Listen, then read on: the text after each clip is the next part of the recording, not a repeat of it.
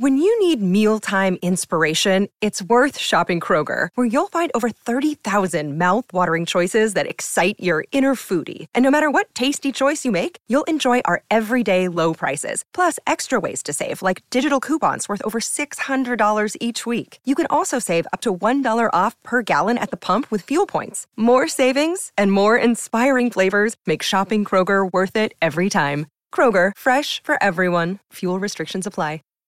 Save big on brunch for mom, all in the Kroger app. Get 16-ounce packs of flavorful Angus 90% lean ground sirloin for $4.99 each with a digital coupon. Then buy 2, get 2 free on 12 packs of delicious Coca-Cola, Pepsi, or 7-Up, all with your card. Shop these deals at your local Kroger today, or tap the screen now to download the Kroger app to save big today. Kroger, fresh for everyone. Prices and product availability subject to change. Restrictions apply. See site for details.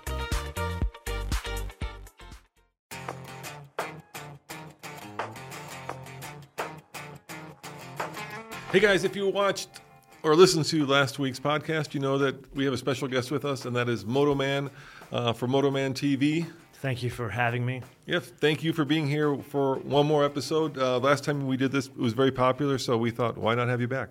Well, thanks for having me. I always enjoy coming and visiting you guys. Yeah, I love the fact that you're here from California, and the reason you're here is because of what's on the screen. If you can't see this, it's because, of course, you're listening to it, but it's the new Mercedes-Benz EQS SUV. F me. Not to be confused with the Mercedes-Benz EQS sedan. Yes. Or the Mercedes AMG EQS AMG. Yes. Also known as the Mercedes AMG EQS 53 AMG in other parts of the world. Yeah. Yeah, and there we have a little bit of what's going to be the topic of this of this podcast. So we're going to be talking about, obviously, Mercedes and the Germans going electric. We're going to be talking about an epiphany I had. You want to hear my epiphany? I'm very excited to hear your epiphany. All right, let me tell you my epiphany. I woke up jet lagged the other night at 3 a.m, like stood up in bed basically, and I said, oh my God, all electric cars drive the same. For the most part, I agree with you. Yeah, let me explain what I mean by that, right? So first time you drive an electric car, you're obviously like floored, literally, by the acceleration because instant torque just slams you back. Unless it's a Volkswagen ID4. Okay, well, yes, there is instant torque, and then there's instant but not so rapid torque. But they all basically have that same acceleration curve with varying degrees of acceleration. But you see what I'm saying? It's all instant. And then they all basically do the same thing, which is one pedal. Germans call it recuperation. We call it regeneration. And that also starts to feel the same. So in a traditional internal combustion engine car, what you would get is you would get different power curves. A supercharger is a different power curve than a turbocharger than a normally aspirated car. You would also have different sort of braking, right? Because the brakes are very different from a performance car to a truck to just like a Camry. But with electric cars, they all basically feel the same. Now, there is an exception to that. There's 3 vehicles. I was going to say there's exceptions. I have exceptions, and I think you have exceptions. And you just drove 2 of them. So the one exception that I think is different. I think I drove 1 of them. I drove 2, but one's an exception. 2 on my list. Okay. 2 on my list. So, and what I mean by this is, like, we're talking about the EQS SUV. I think that pretty much drives very similarly to the Ioniq 5, which drives very similarly to the Mach-E, to the ID4, right? Oh, I would disagree. I think the Ioniq 5 and the EQS sedan and they're in one bucket. The Mach-E, the EV6, and those are in a completely different bucket. Fair enough. But I'm going to even simplify it. For me, there's 3 cars that actually have personality when it comes, and that is the Porsche Taycan or Taycan. Taycan, fully agree. Yeah, because I think Porsche spent a lot of time making sure that it drives like a sports car. Well, they took 60 years of driving dynamics engineering and they put it underneath the fenders of an electric car. So it's a Porsche first and then EV propulsion second. I think that was very elegantly stated. Well, I am originally from the greatest city in the world. All right.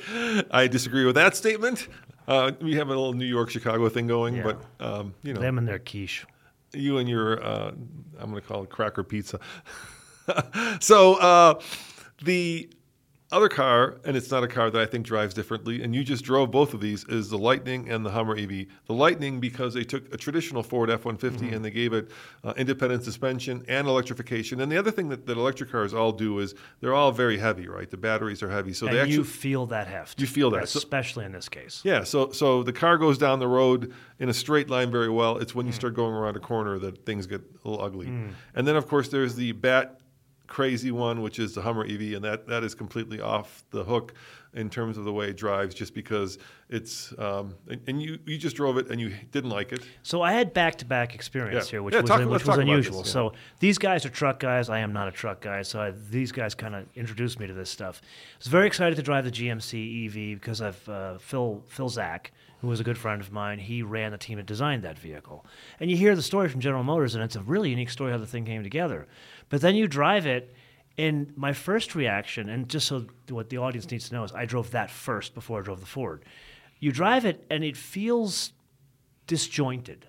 When I really laid the power on, there was torque steer from an all-wheel drive vehicle that wasn't designed to be a front-wheel drive vehicle. I've never experienced that before. That tells me something is not right in Camelot there. Then we came after we, of course, played the game of the crab walk. Yes. We put the car away, and then you kindly offered me seat time in a work truck. Yes. The Lightning Pro. The one that's $45,000. We've talked about in other episodes. Yeah.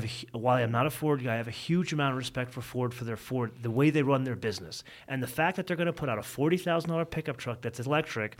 Think about the plumber that has 5 trucks. He buys those things. It changes the deck for his business because he no longer pays for energy, or his energy costs go way down. That's my mentality walking into that truck, that it's just going to be a work truck. This thing was a wonderful experience. This thing, there's nothing disjointed about it like the Hummer EV was. The Hummer EV, now that I've driven both, it feels like a science experiment. You call it a toy. I don't think it's even a toy. A 911's a toy. This thing, pieces don't come together. The UX wasn't working when we were trying to put it in crab mode. Very laggy. Where this Pro, you're calling it, the Lightning Pro, it felt like it's carved from one billet of aluminum. Everything worked, and usually what happens when you take an ICE vehicle and then make it into EV, it's garbage. But this is, as you said, it was magic. Something magic happened. Yeah, I'm blown away. Yeah, I think they were kind of behind the 8 ball when Rivian came out with their truck, and so they're developing a unique chassis, just like Chevy is with the Silverado for an electric truck. But basically, they took the F-150 and electrified it, and I think magic happened because mainly they went to independent suspension. They got rid of the solid axle, and so they have a very heavy truck with independent suspension that just goes really well down the road. And then they've got this lifetime of experience building the F-150, which is best-selling vehicle in America, so they've already got a really solid platform, and then by electrifying it, I think they actually made it better. This is one of these cases where at least from a driving perspective. Yeah, I get it. This is one of these cases where the weight works to its advantage. Mm-hmm. That's not expected to go around corners. It's not expected to deliver a luxury ride, although it does feels composed, which is a big function of the driving dynamics of a luxury vehicle. This, on the other hand, the weight works up to a point where it gives it a luxury car feel. To the EQS SUV. To the EQS SUV, for those that aren't seeing us. This is a luxury SUV first, and then EV propulsion system second.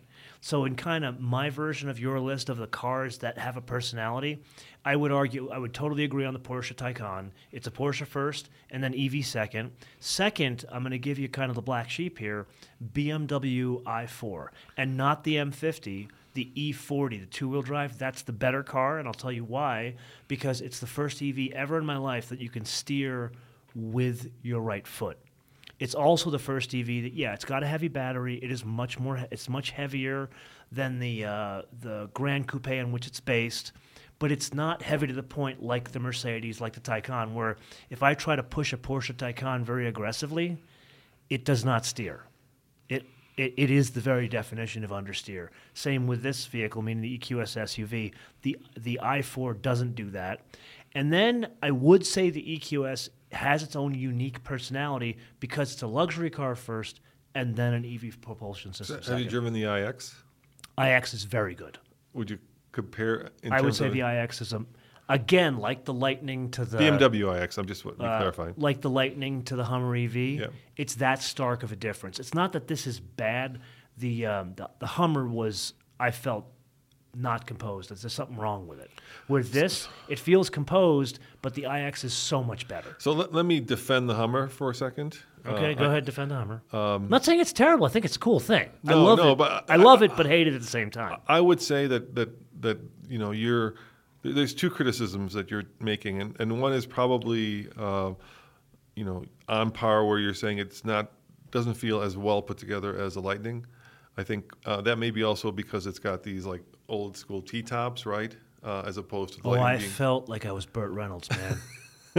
Modern reinterpretation of Burt Reynolds. I'm just giving you. I'm going to Can defend we it. go out there before you hand it back? Can we paint a screaming chicken on the Wouldn't hood? that be hilarious? That would be the best. That'd be badass. Yeah, that would be badass.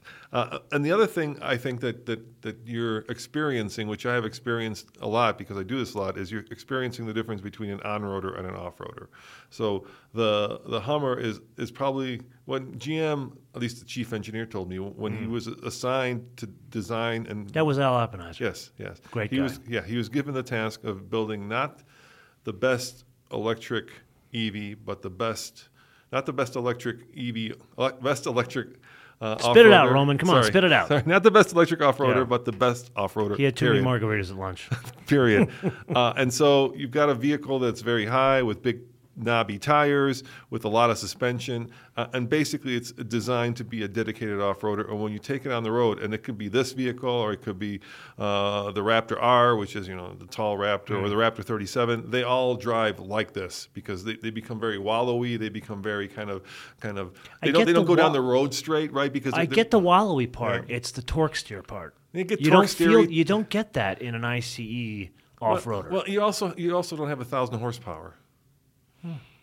That's a point, but I still think there's something about the software isn't synced properly between the front and the back. It might be. I don't know what the split is. I don't know if it's 50-50, 20-80, whatever it is. But there's just so much, and you didn't feel it in the Lightning you drove, Yeah. which has less horsepower than the Lightning. So we That you borrowed a own. Lightning. We have the Lariat, but it does a very similar thing. So you will get torque steer, and you will actually, if you floor it, the front wheels will start to. I'll have to try your Lariat before I Yeah, leave, it's as well different. as your 944 Turbo. Don't have a nine? Oh, the old 944 Turbo. Yes. Okay, yeah, that's cool. Yeah, it's dug in. I got a lot to get through before I go back You to have, LA. you have a lot of cars, yeah. Anyway, so let's talk about Mercedes. Yes. So we were just on a Mercedes program driving this, and Mercedes now has done this interesting thing where they have, and I think the best car that exemplifies that in some ways is the GLB, and the EQB. Yes. So EQ in Mercedes speaks means it's electrified. Fully electric. And GL in Mercedes speaks means it's a crossover, right? So it's very confusing. Well, if you think once you understand the nomenclature, then it just falls in line with C, E, and S. So GLC, GLE, Yes, GLS. exactly right. That denotes the size and whether it's a crossover. So that car, they took and they electrified it, and I'm not sure they made it better. The EQB. Yeah, So in many ways, B class. In many ways, it is the same, but in one big way, it's better. okay, So I drove it in Germany, yes, both on the proved grounds and as well as around Immendingen, and I like the GLB. I'm one of the few people that is not a practical human being. I actually really like the GLB because of its size. GLB. I'm the comparing. GLB is my favorite.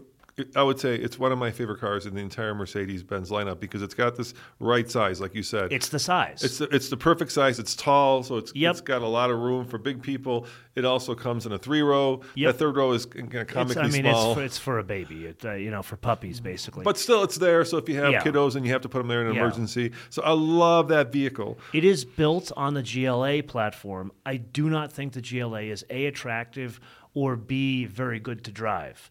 So this one solves a couple of those foibles because it's a small vehicle, but something about the packaging in this one makes it a little bit more composed, but most importantly, it looks better. the design, the EQB and the GLB, the squared, boxy look, that's much more interesting to me. The only thing I don't like about that vehicle, and it gets this from the GLA, it's got a buzzy sounding engine. It's got a very rough engine. It doesn't feel like a luxury vehicle. You know, they start about 40,000 US. You can easily get them to 55, 60, and the way it delivers power is not a $50,000 experience. That's what the EQB fixes. You get all the benefit of the right sizing. You get all of the benefit of the squarish design. You get all of the packaging ingenuity that they put in that car. Like, for example, the second row seat actually can move forward and backward to allow for more space in the third row. You get all of that, and then it takes away the buzzy, crappy engine. That's what I like about the EQB.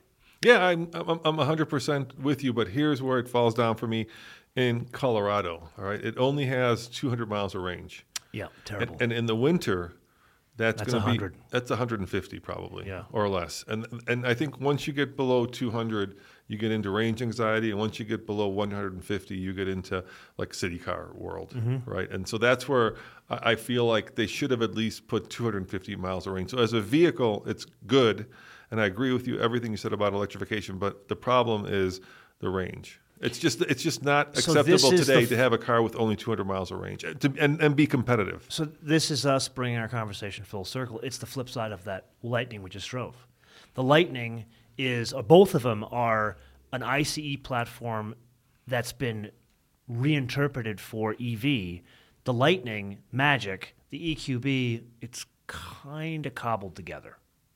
I also think that, like, even like we have a Mini SE, which is the electric Mini, right? That Love the way that drives. Yeah, it's incredible. It's actually that's super fun. Yeah, that's that actually a one, different let's one. add it to our list. Yeah, that's definitely. that I forgot has a about personality. that one. Super fun. It actually, I think, is the best Mini you can buy now. I would agree. But only 114 miles of range. Terrible. And I think it comes from a European background where cities are much closer. Yeah, you would own that living in Amsterdam and London. Yeah.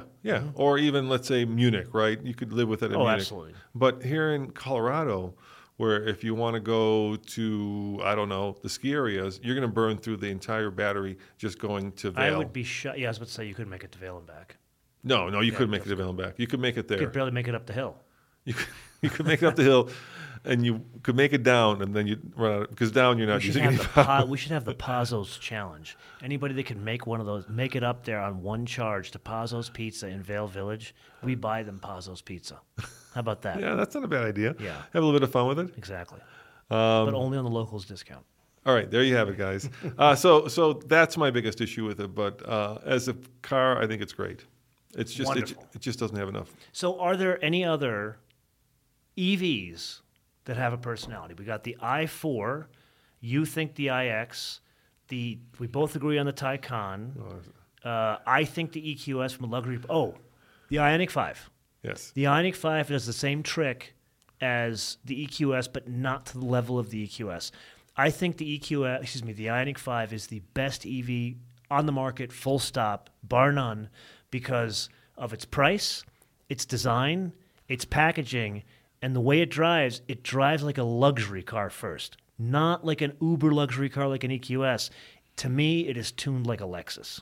Yeah, I agree with all that. Once again, the issue is it drives the same as an EV6. It drives the same as an EV6 drives like an Audi. I don't think so. It has stiffer dampers. Yeah. Okay, now your butt is more attuned to the road conditions of mine. That's probably spending too much time in the seat of a Lotus. Yes, but the driving experience for me is identical because they share the same battery, the same chassis. I would say the Genesis falls into that same thing. So the Genesis is obviously much more luxurious, right? Much more froofy in some ways. Okay, so the Genesis, this is where I think it's one of the rare missteps from the Hyundai Kia group. You don't like that little Genesis, ball that turns around terrible. and turns into a... The GV60, A, is not attractive. Yeah. B, it's the worst execution of what Hyundai and Kia have been very good at. They do badge engineering just like GM did back in the 80s, but you can't tell it's the same car. You look at an EV6 and you look at an Ioniq 5, like you and I could, but most people can't. The GV60 looks like a gussied up Ioniq 5, which is to me not good. The Ioniq 5 is such a beautiful design. They ruined it with the GV60, and then they made it more disco on the inside with all the globe that moves over, and then they've added all of like this glossy kind of trim on the inside, but it's still effectively the same design as the Ioniq 5, so it has two problems that it's facing. Number one, it's not really a good-looking car, and number two, the Ioniq 5 is so much more attractive, and it's still good enough to be a luxury car, and it's less money. Why would you buy the GV60? So I got an interesting thing I can add to this You don't conversation. agree with me, do you? No. I don't disagree with you. That's Roman's way of saying, let's move on to the next topic. No. We're not moving on. I don't disagree with you. So I had a chance. I got to go to Korea, and I had a chance to talk with. I was jealous. I wanted to go and see that Ioniq 6. I was a little jealous. And you got to see that. What was that race car thing? Oh, the Project N. Yeah. 74. Yeah, that was badass. I was cursing your name that week. That was badass. Here's a funny sideline. There were like 20 journalists that went. Mm-hmm. We tested, this was during the bad old days of COVID, and we tested the antigen test here to make sure we could go. Yeah. And then we got there, they gave us a PCR test. Yeah. And 3 journalists tested positive. And they were stuck there for 2 weeks? They were stuck there for a week in their hotel room. Oh. Like they could not get out of their hotel room. One of the Aussies was like, hey, the Koreans were so worried about COVID that they would not bring him new towels. So he had to steal towels off of a cart and give it to his buddy who was stuck in the hotel room. And then I was like, wow, that's got to suck to be in a hotel room for a week, right, watching Korean TV. And the Korean host said, you know what, it actually could be worse because in Korea you have to go to one of those special quarantine jail hotels. Yeah. And so because they were Hyundai, they managed to keep him in the regular hotel without having to go into the quarantine hotel. Did you have to wear a mask the entire flight over? The entire flight. That is, your ears just fall off afterwards because of those little things, right? So you had 12 hours. 14, I think it was, yeah. Would you go L.A. to Seoul? Seoul, yeah. Maybe it's 12. And I got to fly on the top portion of a 747. That was way cool. Oh, so you flew Korean Air. Yeah. 7478. Yeah. The only ones left that fly 747-8s, Lufthansa, Air China, and Korean Air. It was so cool. Great plane. And the coolest thing about it was there was like a little wall you could put up between you and the guy next to you. And this guy next to me was a Korean dude who took his shoes off right away, and he had these furry toes, and he was putting his feet everywhere. And I was looking at this, and I was like, I cannot put up with 12 hours of this. And so I hit the little wall button, and he disappeared, and my world was good. So let's pause here for a minute because we need to take stock. All right. What they don't know is we've shot these 2 episodes in one afternoon. And in one afternoon, we've discussed furry toes and hamster farts. Yes. I'll take hamster farts over furry toes all day Any long. day. Any day. Yeah. Furry toes are like, especially when like the guys walk into the bathroom. Why do people do that? Why would you not wear your shoes walking into a bathroom on a plane? Not a chance. Yeah, I know. Would you do that at home? No. No, so you know what this is? Would you have carpet? It's like having carpeting on the toilet. No, God, no. Sir. Oh no. This is your penance for cheating against the Star Alliance. That's what you get. You needed to fly Lufthansa, and you wouldn't have furry toes. I didn't get to pick. They pick. But the crazy thing is, they're partnered with Delta, as I'm sure you know. Oh, no, well. And I made silver status by that one flight. Golf clap. I got a little packet welcome to Delta Silver, and I was like, yeah. Meanwhile, you live in a fortress hub for United. No, yeah. If I want to fly anywhere on Delta, I have to go through Salt Lake. Yeah. Can I tell you another Salt Lake story? Please tell me. So I had bad sciatica, right, from running. Yeah. And we went to shoot and review the Lyric, which was in Salt Lake City. Yes, it was. Up in the mountains. So Deer Valley. Yeah, I'm coming back, and Salt Lake had this cute little airport, right? Remember, it was this old. Oh my God, that airport.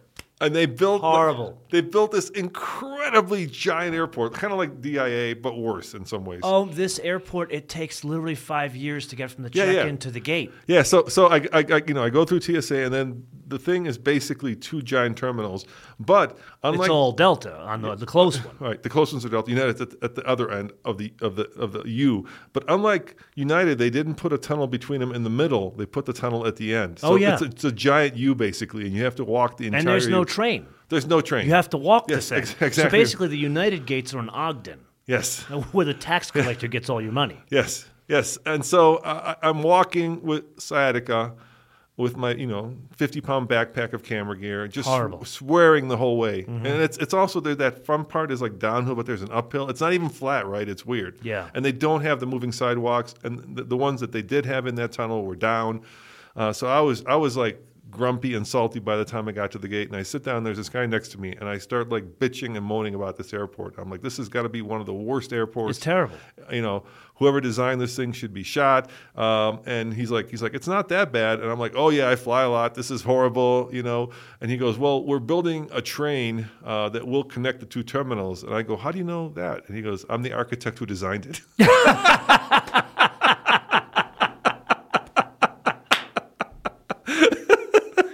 Whoa, and did your response, what was it? Well, did you work for Delta? No, I think I turned beet red. That's so funny. And I'm like, I think you're flight you boarding. pissed in that guy's Wheaties that day.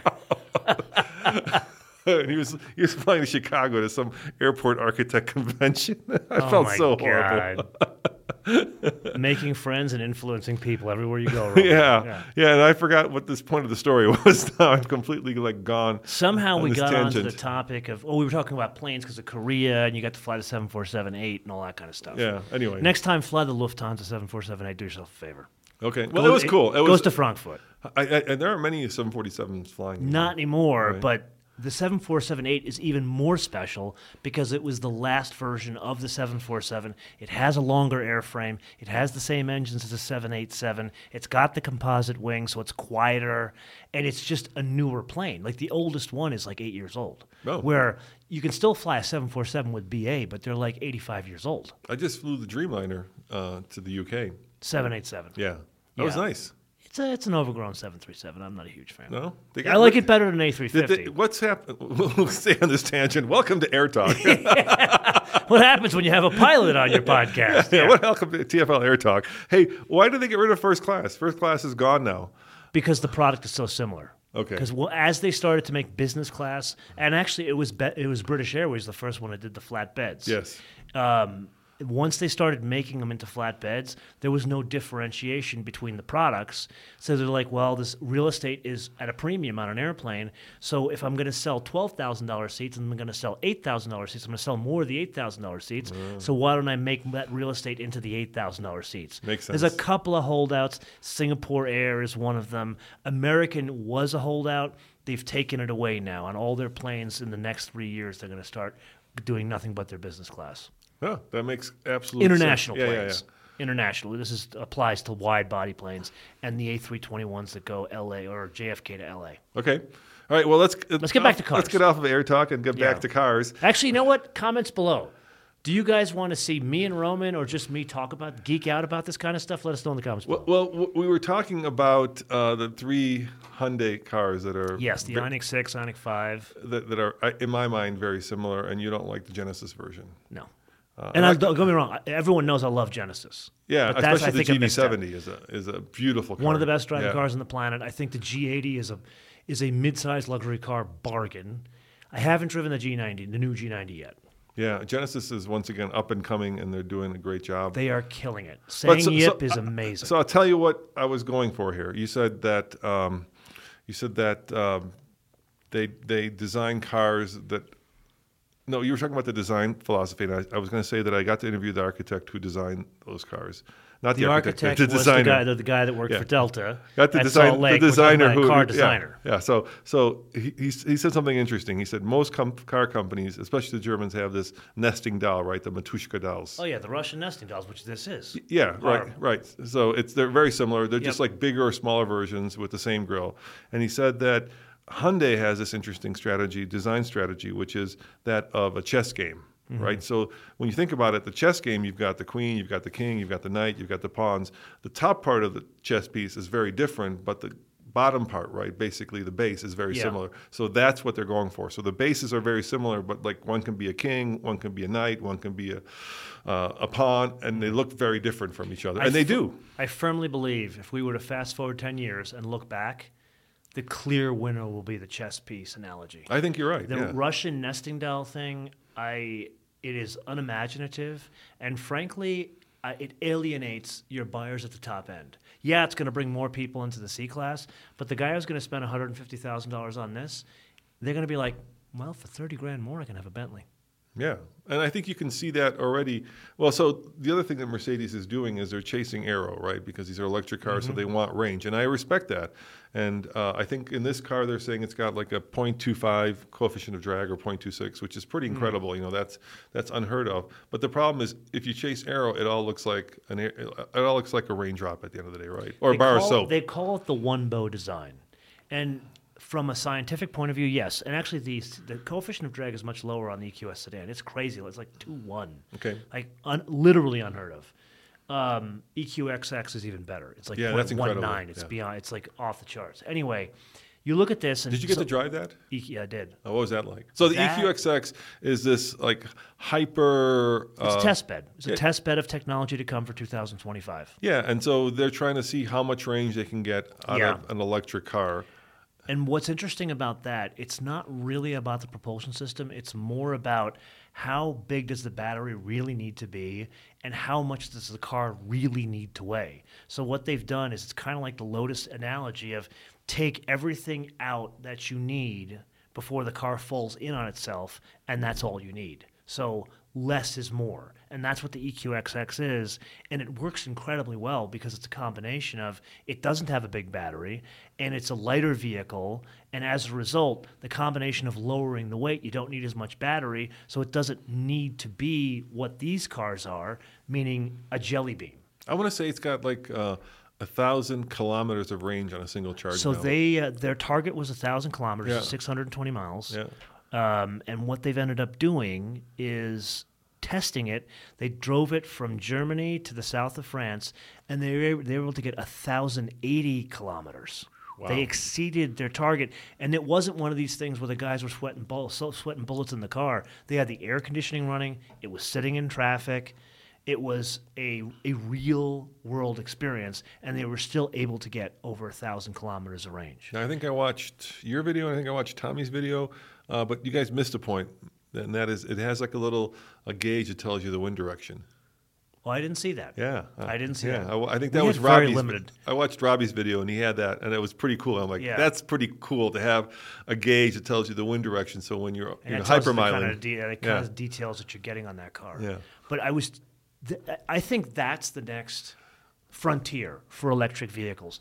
This vehicle has, I'm guessing, a 1,500-pound battery. I'm guessing. Yeah. The EQXX, the battery's 1,000 pounds. Yeah. So it's already a third. And the other cool thing about that car is the battery's not climate controlled. It's there's air that goes around right, it. but not like internally. There's no HVAC system like this. Like this one has an HVAC on the battery. Again, it's an exercise of simplicity, and frankly, I think if we were to look at a theme here of what the Germans, not just Mercedes, but the Germans in general, they're adding complexity for the sake of complexity, and the EQXX is incredible restraint. And so what they're trying to do is they're trying to show some progress in the materials of construction, how simple you can make the car before we start to have a huge jump in energy when they start moving away from these lithium-ion batteries to the next level, which could be solid state. The minute you start putting a solid-state battery, again, it's a big if, because right now it isn't sorted, but if you were to put a solid-state battery in this thing, it becomes lighter than an ICE car. Then it changes the deck. Maybe. No. Yeah. Well, if I were to go in my bag right now and take a magnetic drive and a solid-state drive. Right. I get that, but there's a Colorado company. I just did a podcast, so check it out. Maybe 3 months ago, with a Colorado company that's partnered with a bunch of manufacturers. One of those is BMW, and they're working on the next. Colorado, they're based in Michigan. The one that BMW's invested in. No, it's here. I did the interview with the CEO, and they're doing solid-state batteries with the caveat that the ones that they're developing can be built on the current assembly lines that they develop the current batteries on.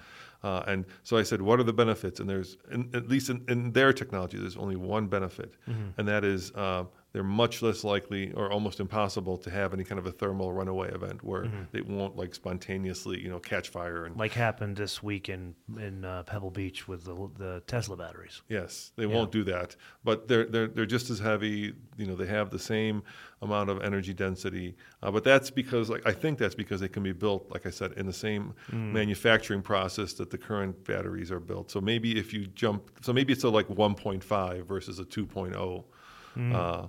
But that's still a big thing, right? To have a vehicle where you're not afraid of starting the forest on fire and yourself on fire. I think you and I need to spend some more time researching this out because I've spent a lot of time. Remember Christophe? Yeah. Who runs all of EV? He and I have spent a lot of time discussing But the that's benefits of solid state. Yeah, and yeah, one of I them get was that solid lighter state weight. drive. Yeah, but that because I asked him this, I said, well, does it have more cycles, right? So it lasts longer. Is it lighter? Does it have more energy density? He said, no, our batteries are pretty much similar to the current ones, except they won't have a runaway event, which is cool. Which I think is cool. So whichever direction it is, Yeah. because I think we should put a pin in this part of the discussion. Right. Come back to it. Whichever direction it is, the companies like Mercedes, BMW, guys like this, they're not like the government and saying we're only going one direction. My mind is already made up. Don't bother me with the facts. No. Instead, companies like Mercedes and BMW are literally placing bets on everything. Yeah, and BMW is also working on hydrogen, which is great. Which I think is a good solution for over-the-road trucks. Yeah. Oh, So you weren't there Yeah. because you wouldn't get up early in the morning. okay, yeah, let's talk about this. Yeah. So you had a chance. Now, for German companies, if you're car companies and maybe others, I don't know, if you're a member of the board, Member of the board. then you're responsible for a certain segment of the company. Yes. And you make important decisions. Here, board members tend to be people who are called in and are kind of like Advisors. Advisors, yeah. Advisors. The Bob Lutz comes in and says, that's ugly, that's not. But in Germany, they're not. They're actually like They're day-to-day operations. card-carrying day-to-day Yeah. operations people. So who did you get to talk to? Not just the member of the board, but the man who is the CEO of the company, Ola. Yep. I don't want to butcher his last name, but it's like Clunius or he's Swedish. Yes. And I learned a lot of things from this discussion. Yeah, so it was a what- roundtable discussion. There was a bunch of us on the drive that had the opportunity to ask questions, and this was at like 0:30 because he was zooming in from Stuttgart. Anyway, I had never really spent time with him, if you could consider this spending time with him. But the big impression I came away with: this man is smooth, like, Smart? Oh, crazy smart. Okay. Smart and But smooth. Okay. The thing you get first is this guy is smooth. Yeah. And not in like a devious way. He listens to your question and he gives you a very direct answer, but does it in a very efficient storytelling way. Okay. And then the other thing about this guy, I don't know if you've had this experience, you meet a genuine genius. And when you really have that experience, it's very rare, but when you meet a genuine genius, you look at them and you can see that they're 15 steps ahead of you. You can see that they're making the steps ahead of you. This guy was that. Yeah, I met one guy like that. He used to run McKinsey Europe. Yeah. And he was like that. He was just, you could just see that he was like operating on a level above most of us. Yeah, well, you and I... Me, probably 5 levels above me. But Back to the chess analogy, Yeah. you and I are playing chess. This guy's playing 5D chess. Yeah, That's what exactly. this guy's Yeah. doing. In any event, we asked all these questions, and there were some straightforward, I'm not going to say straightforward, there were some questions from journalists, and they were mainly surrounding the issue of the energy. Not the car itself, the issue of the energy. We're promised this to be green. Again, we talked about it in the previous episode. Great intentions, but the reality is it ain't green. And it ain't going to be green for a long time, no matter what governments say. And putting aside... we had this discussion in the previous, previous episode, episode. so I'm not going to But what bore this- you with it. Go yeah, back go and back listen. and Yeah. watch that up, exactly. But the reason why this guy was smooth is he was able to give you a very clear answer and separate it directly from the politics, which very few of these guys can. I can't do that. Yeah. Well, we did. I think we did a we good tried. attempt We last tried, yeah, week. yeah. But this guy, he was able to say, look, like when someone asked him, I forgot exactly how the question was worded. It was, we see you putting this investment into EV technology. How do you balance that when there isn't really green supply of energy? And his answer was very direct. He says, you need to make a decision of whether you're going to go forward or not. And once that decision is made, Everything else is keyed off this decision. You just need to move forward from the decision you have made. Granted, I'm paraphrasing. Yeah. But in other words, here's a guy that doesn't second guess himself. And so he's gone forward and he says, we're going to place our bets on EV with a product portfolio. And here's something else. We know governments, excuse my French here, are bullshitting us. He didn't say that in so many words. But if you read the subtext, he knew the governments can't get to all EV by 2035. So what the guy has done is, we're going to put in a wind farm in 2 parts of the world. They're going to have a solar array in Alabama and a wind farm in Europe, and they're going to create their own energy. So forget about the infrastructure. They're going to try to demonstrate. Are they going to try to power their factory with them? They're going to try to power their factory. That's what I figured, yeah. Now, here's the issue with that. Yeah. You could do all this lovely stuff of getting solar array into your Alabama factory or wind into your Sindelfingen plant, but the problem is, where are you going to store that energy? You need batteries. That's the problem we had in California with the recent heat wave. We've got all this green way of collecting energy, but we have no place to store it for when we need it at night. So what this guy has done is he's telling me, and I'm a hamster farts. Hamster farts. That's where he stored it. I'm going to give you life advice, dating advice, and business advice in all one thing. I love it. Are you ready Go for this? it. Yeah. It's, you're telling me one thing. Yeah. But all I need to do is watch your actions. And so Ola is telling me that the governments are saying you got to move into EV and this is what it is. And he's saying, fine, I'm going to buy solar arrays. I'm going to invest in different battery technology startups. I'm going to do the wind farm in Europe. But guess what? I'm going to make this EQ and I'm going to make my GLS until the market tells me otherwise. Yeah, it's smart. Yeah. Choice. Don't listen to what they say. Watch what they do. Well, that's great. And it's, to me, I think it's Mercedes and Toyota that are taking the safe road. Yeah, or the right road, the proven road. So here's the other thing. I think there's been a lot of fear mongering about, like, they're going to take my Cummins out of my, cold dead hands, yeah. right? Yeah. But it's not that easy or straightforward, right? There are companies, including major companies like Honda, that have no electric cars, really. Zero. They're in a bigger problem. Right, I'm saying. Yeah. So Yeah. it's like the fear mongering is that by 2035 I won't be able to buy. Actually, that's also another thing. So by 2035, the rule in California is that you will not be able to buy a pure normally aspirated car, but you can buy a hybrid or a plug-in hybrid or an EV. You're not getting rid of all internal combustion engines. Well, that's only recently changed, and that was a big thing because of Europe. The EU put this mandate before California. The EU's been like much farther ahead on this. Yeah, so the EU said, we're going to do an EV only, green only, and that didn't include plug-in hybrids and hybrids, EV only starting in 2035. And then all this crap happened with the Ukraine, and then Germany realized that, well, hold on a minute, we're not going to be able to power our homes in the winter. So Germany backed out of it and said, we're not supporting this anymore. Well, guess what? What the Bundesbank says is what Europe does, because the Bundesbank supports Europe. So the EU came to Germany and said, we got to come up with a solution here. So they said, you got to change your mandate, and they ultimately changed. They have blessed hybrids, plug-in hybrids, and synthetic fuel vehicles are now green, and you're going to see that happen here in the U.S. Yeah, I think that's smart. The other thing, I love choice. So do I. Yeah. So do I. And you remember in our previous discussion, you asked me, am I a market guy? And I'm going to prove it to you. Free market guy. Free market guy. We were talking about whether Motorman agrees or disagrees with market adjustments at dealerships. Exactly. Once again, go back and listen to it. So go back and look, because we had a lot to say on that. Anyway, governments forcing the adoption of EV, making it ubiquitous by a certain date, is a fool's errand.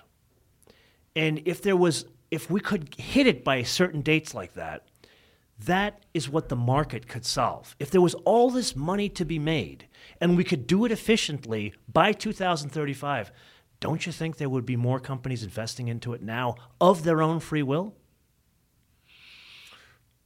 And, once again, now we're talking about a free market and a free market with vested interest, where I think oil companies also put their finger on the scale, and it's in their best interest for electric vehicles to die a quick and painful death, right? And so it's kind of like if anything, the oil companies they're the ones that are the marked men. Right. You've got literally corporate governance boards now have to comply with ESG rulings, meaning they can't invest into oil companies. Let me give you an example, maybe an analogy, right? Okay, go ahead. With Philip Morris, right? So I think the science was very clear that cigarettes cause cancer. It was very, very clear. But Philip Morris spent decades, millions of dollars, basically obfuscating that fact, right? And so you would think in a free market, if you would say, here's a cigarette, here's a very addictive thing that if you smoke it will end your life prematurely and kill you. In a free market, you would think that most people are like, damn, I don't want that thing. But if you've got this other force in the market saying, well, the science is wrong, or we're not sure about it, or you know what I mean? Then all of a sudden you're already addicted to it. Then it becomes this thing where you're like, well, maybe I could keep smoking and be okay, right? And so I'm saying in a pure free market, if that were the case, and if there were no other forces at stake, then yes, I think it would happen. But there's a lot of different people who have a stake in this, and not just a little stake, but a huge stake, right? Right. So I was just in Prudhoe Bay, right? We drove our Lightning up to Prudhoe Bay, and it's not a place you really want to visit. It's a destination. It's a journey, not a destination, because it's a 30 by 40 mile long oil field. And this was during the height of when gas prices were through the roof, right? When Saudi Arabia wasn't pumping gas, when Putin wasn't pumping natural gas, last time I was up there were like 10,000 people, and it was just this, and this was like maybe 7 years ago. This time I went up there was nobody up there. There were maybe 1,500 people up there, and I got to talk to like Hillcore people who run the oil field. Like, what's happening? And they said, we're pumping just enough oil to keep the pipeline open, right? So let's say you've got 100% capacity. They were pumping like 15%. And I couldn't get my head around the fact, with gas prices being the highest ever, if you're an oil company, why wouldn't you be like maxing out that oil field, because you can sell your commodity at its much higher price than you can if you don't pump it? So let me answer your question there. All right. Hostile energy policies. That's what they said, actually. That's what they said. That's what they said. They said the Biden policy is very hostile. Not just Biden, EU as well. It's very hostile to us right now, and so Biden more so than the EU, but yes. But that's exactly what they told me, because I asked them that question. I said, "Wouldn't you want to sell this stuff when it's?" You can't. Well, it was like 150 a barrel or something, or 200 a barrel. It was some huge number. It's one of the biggest issues right now is you've got two governmental bodies saying fossil fuels are bad, and we've got to switch over, and there's no future in fossil fuels. But they didn't realize that there's going to be significant pain in doing that, and they put it on too fast of a timeline, and many people will disagree with this, but the reality is you put it on too fast of a timeline. And so if you're a company that has to put the CapEx into running refineries, are you really going to put that money in when the governments are just trying to put you out of business? No. And then all of a sudden, they start to feel the pain of their own policies, and they come back to you and they say, oh, you know what? Can you start pumping some more oil in the short term? And you're like, you just told me to turn off my refineries. What the hell do you want out of me? So you're not going to go and make that investment when you know they're going to cut you out of business in 4 years. That's one of the problems that these people are facing now, on top of many others with their hostile energy policies. All right, let's go back to the cars. Okay. We've gone far afield. Okay. All right. Okay. So we got to drive the EQS SUV. Yes, sir. What'd you think of it? You took it on-road and off-road. I did. So let's start with the on-road. So it's the GLS electric version. GLS. So the electric version of GLS. You know what's funny? The question came up to Ola, the CEO of the company. Are you planning on making a 7-seat version? This is technically 7 seats, but the packaging you wouldn't think it's as big as the GLS I'm driving right now. There was, I think they only had one, and that was in the lobby of the hotel that had the third row. The one I had up had a third row. Yeah. Okay, maybe it was no. It was sorry. It was, matter of fact, I had one in the third row at your ranch. No, That's it where was. I shot It wasn't the. It was the other one. It was the B. The B, EQB. yes, They didn't have any with the third row, I think. Yeah, but this one they had. You're right. Matter of fact, when I drove the EQB in Germany, they didn't have any with the third row either. Yeah, I thought that was so. funny. Anyway, so let's start from the on-road experience. Remember we said there are only a handful of EVs that have their own personality?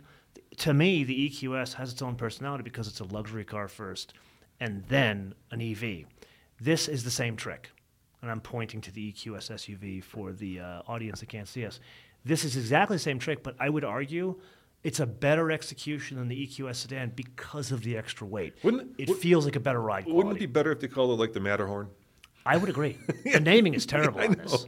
I have an EQS, a sedan or an SUV.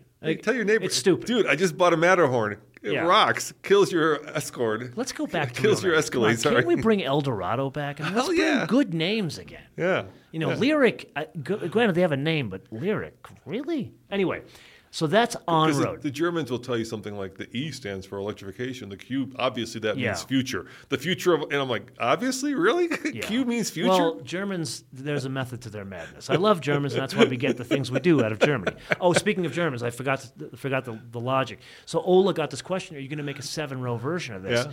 And he actually had an interesting response. He goes, most people think that the EQS SUV is smaller than a GLS. He says, when in reality, it's the same size. The packaging on the inside is the same size. I don't believe him. I think maybe dimensionally with the numbers, it might be the same. But in real-world application, I don't think you can put people in that third row. Yeah. So anyway, then we'll move over to the... At least people with legs. People with legs, exactly. I couldn't even put my dog back there. Anyway, the off-road, that I thought was an interesting experience, and I'll tell you why. Tell me why. Number one, the torque out of this thing is the one I had was 630 pounds of torque. Crazy. So that amount of torque at zero off-road was impressive. I've never had that experience, even from the most wonderful diesel. And then number two, it's got 10 degrees of rear-wheel steering in a tight off-road course, which is what these guys designed up halfway up to Vail. This thing was incredible. Did you go up on that course, or did you go to the ranch? Did you do both? I did both. Oh yeah, I do. Excuse me. I got to do a little plug here. Yeah. So my episode on this vehicle was thankfully because of this man here shot at Tumbleweed Ranch. Yeah, sure. I said go for it, dude. Yeah. Super. And funny, I shot this car here. He didn't. I didn't know. I figure we'll get it at some point. Yeah. So we'll take it there. But I was super impressed by Mercedes actually putting this thing in danger. Right, because it was serious danger, that off-road course. That was serious business. There were places where, like, if you got it wrong, you would hit a tree. Easily, yeah. And I asked the guy, I'm like, has anything gone wrong What did he this say? week? He's like, no, been fine. Really? Yeah. And that guy, at least the guy I drove with, Andreas, great guy, turns out he is the one that runs the testing for all of these programs, the coming EQE, all that kind of stuff, in Alabama. Oh, interesting. So I'll tell you my take on this thing off-road. Let's just go over what it has off-road and what it doesn't have off-road, right? So it has an off-road mode. It does. And it has air suspension. So it raises the air suspension about another inch, I think. So it's about 9 inches of total ground clearance, which puts it in the same, just to give you guys context, it puts it in the same ballpark as like an Outback. Any Subaru is about 9 inches of ground clearance. So that's good. What's not good is if you look at it, it doesn't have a good approach or departure angle. I learned that the hard way. What happened? Ranch. I can't tell you. Okay, all right. Well, we'll have to watch the episode. Yeah. If he puts it in there, if he doesn't edit it out. Just keep it in there. Oh, did you do lava? I tried. Okay, all right. All right. I can imagine what happened. Yeah. So approach, departure, breakover aren't great. The other interesting thing is it's got open diffs basically. So 2 electric motors, so basically your 2-wheel drive, right? So, but it does have, an off-road stability control, software. So it tries to allocate power, like most vehicles, to whatever wheel has traction. And they did, to be fair, put it on AT tires, which was cool. Seeing it on ATs was cool. My biggest complaint with it was not how capable it was. I just found that the throttle to be too abrupt for off-roading. So off-roading. Yeah, so most traditional internal combustion engine cars, if you want to off-road, you probably get an automatic, which has a torque converter, which gives you a little bit of like slop. You know what I mean? So when you press the gas, there's a little bit of like a moment of slop where you're not. It's instant torque, and you get this kind of like herky jerky. And I want that. I want kind of like that pillow between me and the accelerator. So I think the mapping is designed more for on-road than for off-road. So I want more pedal travel with less But in torque. reality, come on now. How many people are really going to take Yeah, this you're off-road? absolutely right. Yeah, like 2. At best, Me and you. at best, the guy who's got a house in Beaver Creek Yeah. is going to take this to the trailhead Exactly. to drop the kids off Yeah. so they can go cross-country skiing. Yeah. That is the most off-roading this thing will see. I agree, but you could say the same thing about the G-Wagon. I would And that's agree. got 3 locking diffs. No one's going to take it the off-road. guy in the Outback that has had a G-Wagon since 1974, he takes his off-road. Dude, not the diesel G-Wagon Yeah. that they built for the Iranian army. I'm talking about the G63 AMG. I want the one with the plaid seats. Those are cool. Here's the thing, okay? So I wanted one of those. I really wanted one of those. I was like, that was like my dream car. Perfect, plaid seats, diesel, right? So long range. And then I got to drive one, and it was so slow. It was so slow. Oh, it's a sled, yeah. Oh my God, I could not live with that car. Well, you know I the could saying, not live with it. don't meet your heroes. Yes. Yeah. Yes. It was just painfully slow. The torque fell off a cliff after about 2,500 RPM. So nothing. And then you Yeah. shift a second, and nothing. Yeah. So literally 0 to merging on the highway like 20 seconds or Yeah. something. Yeah. But cool, way cool, Yeah. but painfully slow. Yeah. So let's get back to the yeah. design of this thing. So that's problematic. We've got we've discussed this has got the Russian nesting dolls. Yes. Now It looks just like a bigger, dare I say it, chubbier version of the EQS. I think it's an EQS where someone plugged it into an air hose. Yeah, I and agree. it's been pumped up a bit too much. Or on the oven, and Pillsbury Doughboy went poof. Exactly. Yeah. Here's my struggle with that. Number one, it's a love it or hate it design. There's nothing like a Camry. It's not offensive. It's not love it or hate it. Like, it's okay. What's that power bulge? Why do they have that? Why do you need it? This I don't quite understand. And let me ask you another thing, okay? So Tesla basically wrote the Bible on what electric cars should be, right? Door handles that pop in and out. This has been copied now by everybody, right? I think that is the dumbest idea in the world. Fair. In the winter, they're a pain in the ass. I don't like them. And they break. And they break, and they freeze, blah, blah, blah. But this has become a thing, unfortunately, in the auto industry.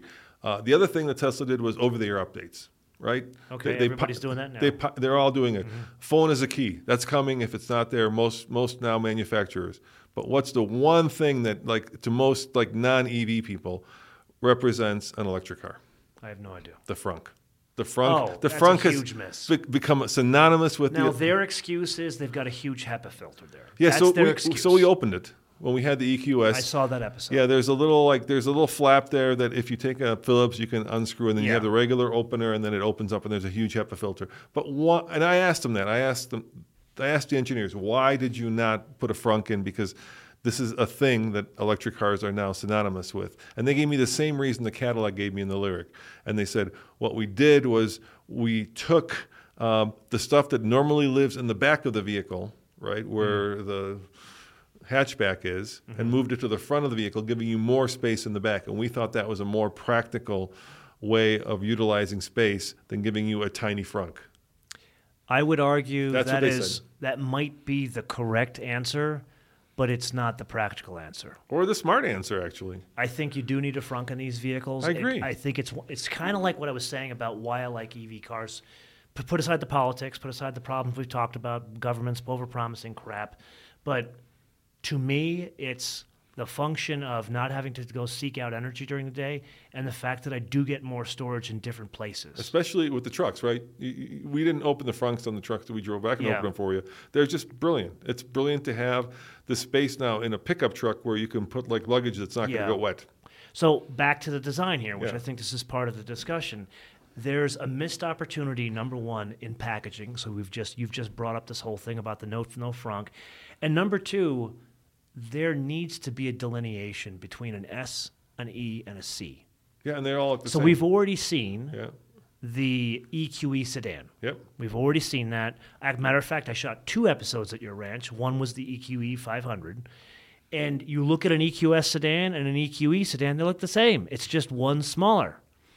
And the reality is, again, 150 grand, do I want it to look like the guy I was going to spend 80? No. Yeah, I agree. I don't.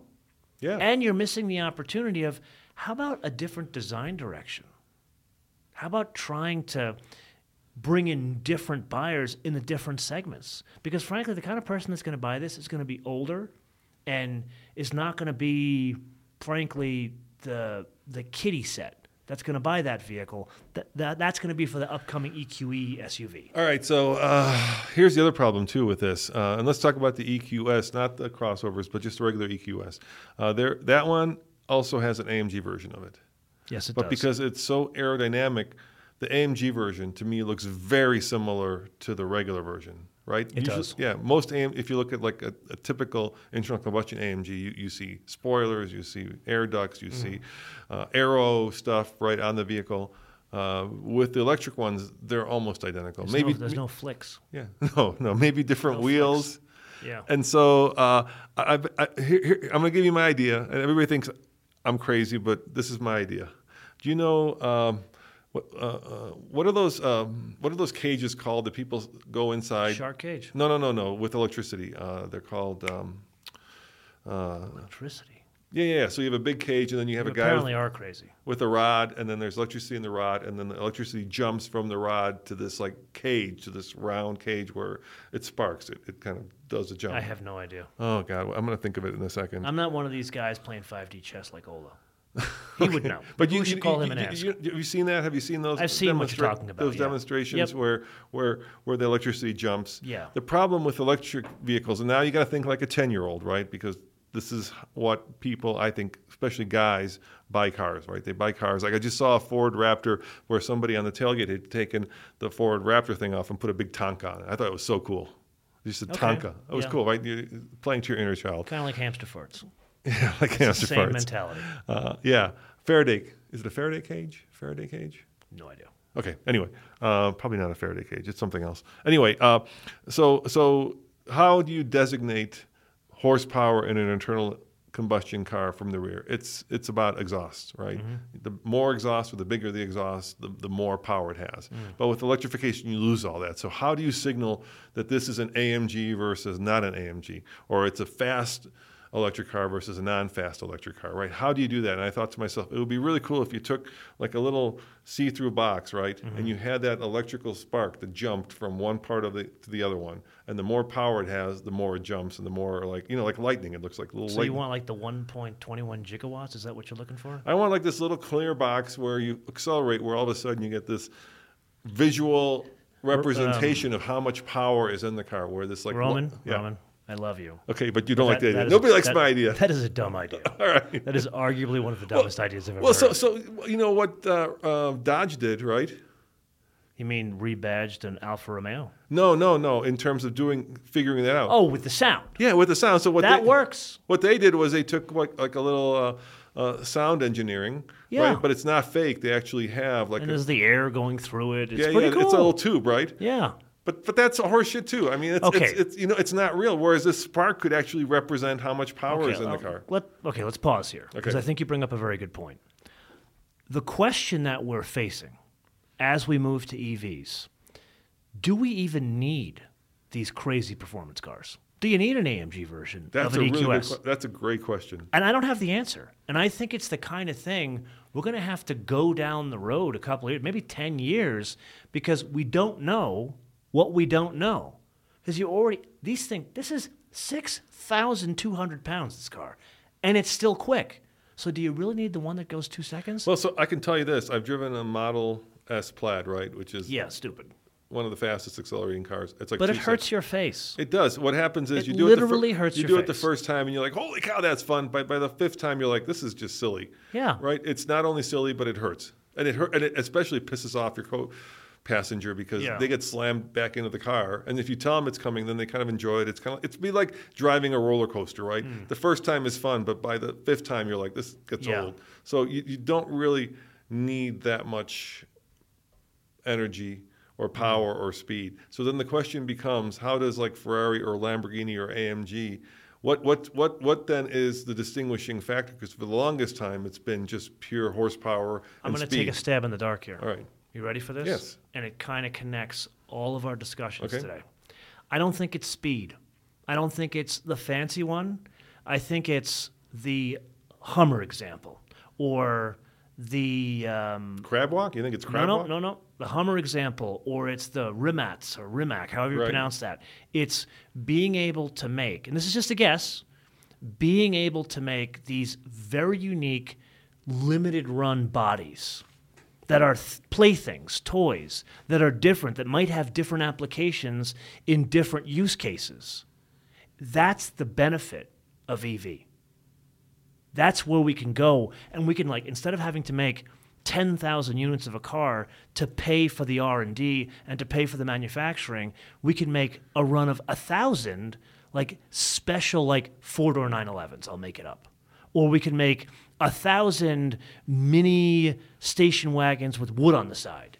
Because you've already paid for the R&D of this roller skate, it's not as much money to redo the body. So here's my take on this, okay? You don't like my idea. No, I like your idea. I think it's brilliant. But once again, like I said, I think all EVs at the end of the day drive the same. They do. Right? And so to me, the solution is invest now in classic cars. Well, kind of already doing that. Exactly. Yeah. You know, or like if you love Hemi Hellcats, get yourself one now. Well, let me ask you another question. And you said in the previous you said you shouldn't because of the economy, but well, provided that your finances are in order. If you are out of debt and you have a net worth of $1 million or more, buy whatever the hell you want. But if you are in debt and you have a challenged income right now that could be susceptible to people being put on the street because of what the Fed does or because of lack of investment in the stock market, now is not the time to invest in anything. You got to put some money aside. I think the thing I'm going to miss the most when it goes electric is turning gasoline into noise. I think that is. I think we're all going to miss that. That is one of the most kind of like hamster farts. Yeah, it's one of the most brilliant things that internal combustion engines do. Forget about moving the car, just turning it into question to you. Wonderful noise. Let me pose an important question to you. I'm probably giving away too much on age here. Yeah. But there was an old movie with Lee Majors where he lived in a time. What was he? The $1 Million Man? He used to be the $6 Million Man. The $6 Million Man, that's right. But no, this was a movie. I think it was in the 80s. Right. And he lived in what was the 49 states. Okay. So the U.S. was set up, and it was effectively a communist socialist place. Okay. All right. And you could no longer have cars. Gas was banned. Basically, this movie's becoming real at this point. Kind of like Demolition Man. Did you ever watch Demolition Man? Kind of like Demolition Man, but much more dark. Okay. I like that scene where he crashes the police car and then all the airbags go off. And basically follow me on this. Yeah, all right. So he lives in this socialist version of the states, but California is the one that's free. They called it Radio Free California. Okay, so California. And it was normal U.S. People had cars, people were listening to radio, whatever. So he got his station wagon impounded because you couldn't have a car anymore, period. All right. But he was a race car driver, and he had this race car buried under his garage because he didn't want the police to come take it from him, impound it from him. So he decided he's going to make a run to Radio Free California from the East Coast. I got to watch this movie. It's a great movie. Hold on, I'm gonna Google it while you're talking. He basically drives a race car, a Can-Am car, across the country.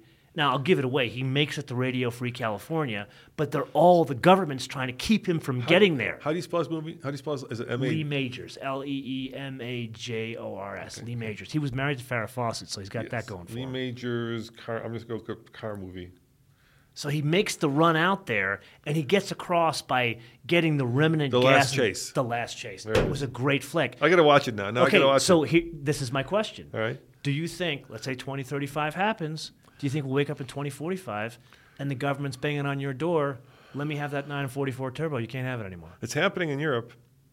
No, diesels. No, it's actually, they're like already. Taking your car away? No, they're not taking your car away, but they're starting to mandate how much gas can come out of nozzles, all this stuff that's slowly starting to chip away. Okay, so what I'm asking you is a very specific question. I think. Will the government bang on your door and say, Roman Micah, I want that 944 turbo, it's impounded? No, that's not what. No, you don't think so? No, I think what's going to happen is what happens. I think we should throw that to the audience. See what I think that's a great question. That's a good question. Could I tell you what I think is going to happen? Tell me what you think. So I agree. Let's ask. What do you guys think? Let us know in the comments below. But will the government take your car away from you? Right. Not mandate that you have to buy EV. But will they come to your door? Will they come and take your keys and take your car? All right. So I don't think that's going to happen. I think what's going to happen is it's going to be like the horse.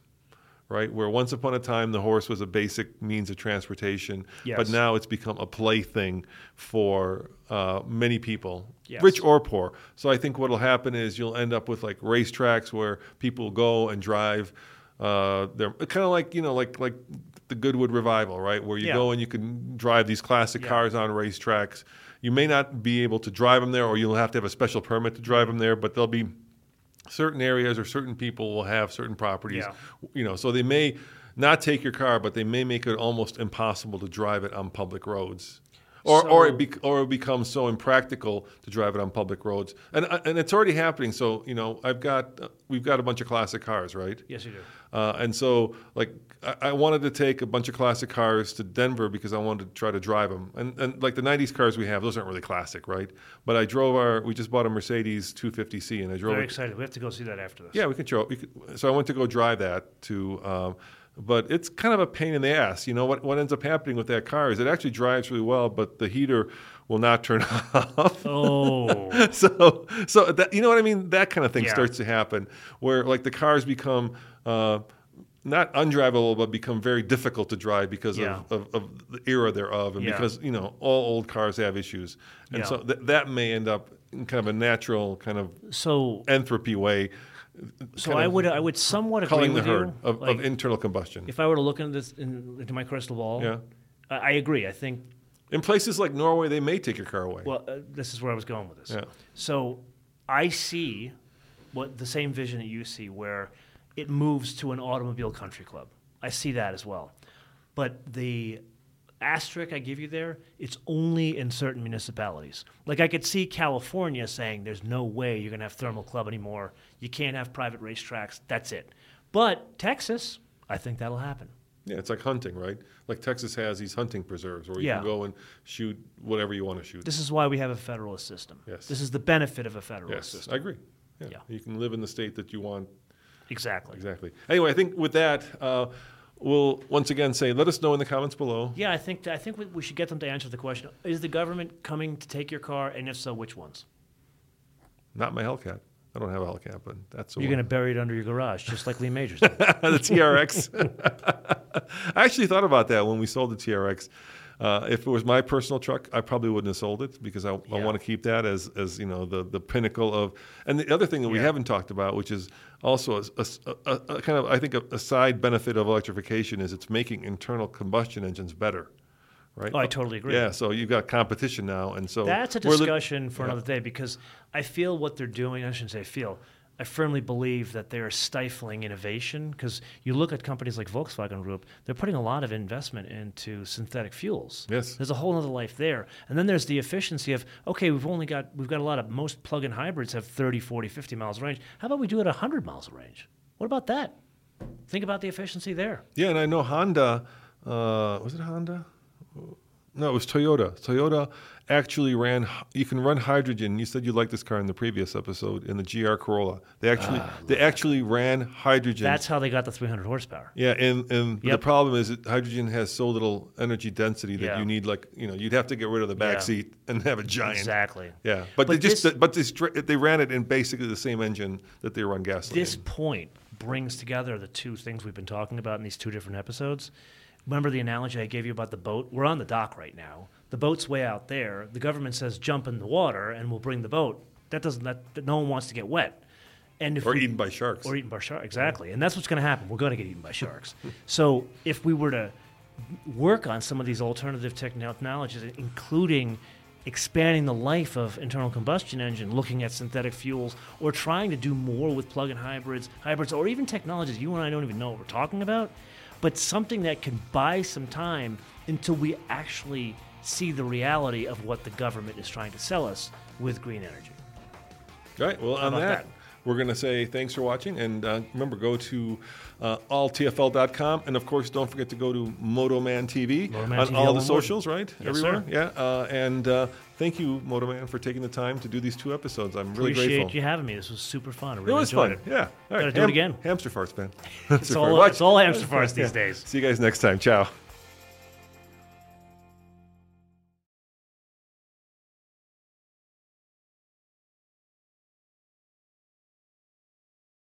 When you need mealtime inspiration, it's worth shopping Kroger, where you'll find over 30,000 mouth-watering choices that excite your inner foodie. And no matter what tasty choice you make, you'll enjoy our everyday low prices, plus extra ways to save, like digital coupons worth over $600 each week. You can also save up to $1 off per gallon at the pump with fuel points. More savings and more inspiring flavors make shopping Kroger worth it every time. Kroger, fresh for everyone. Fuel restrictions apply. Save big on brunch for mom, all in the Kroger app. Get 16-ounce packs of flavorful Angus 90% lean ground sirloin for $4.99 each with a digital coupon. Then buy 2, get 2 free on 12 packs of delicious Coca-Cola, Pepsi, or 7-Up, all with your card. Shop these deals at your local Kroger today, or tap the screen now to download the Kroger app to save big today. Kroger, fresh for everyone. Prices and product availability subject to change. Restrictions apply. See site for details.